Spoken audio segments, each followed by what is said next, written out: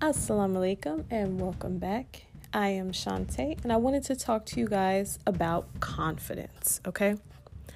If you're lacking confidence in yourself, I want you to ask yourself why. What happened or what did you do that actually validates that emotion? I'm willing to bet that you haven't done anything, but sometimes other people make us feel less confident. They say, they make little comments. They might criticize. They might look at you a certain way. They might try to make you feel like, oh, why is she doing that? Like, just because you tried to do something that you felt like you wanted to do. So it's usually outside influences that make us feel bad about ourselves. Let's try a short exercise here. I want you to validate the opposite. Think of a time when you've done something amazing that you were praised for. Even if it was cooking a dinner that everybody in your family loved or something that your friends loved.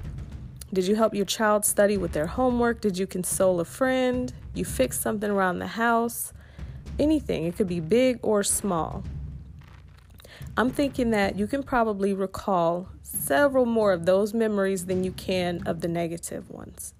So I want you to call on those memories when you want to step into something new, and then let those positive thoughts guide you so that you can have positive energy to step into your own success. That's all I wanted to touch on today. Recall on those positive memories of those times when you felt really good about yourself and really accomplished in what you were doing.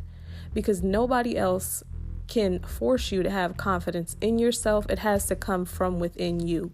So you take that power back and call on your own memories that will reinforce the fact that you can be confident in yourself and move forward with that.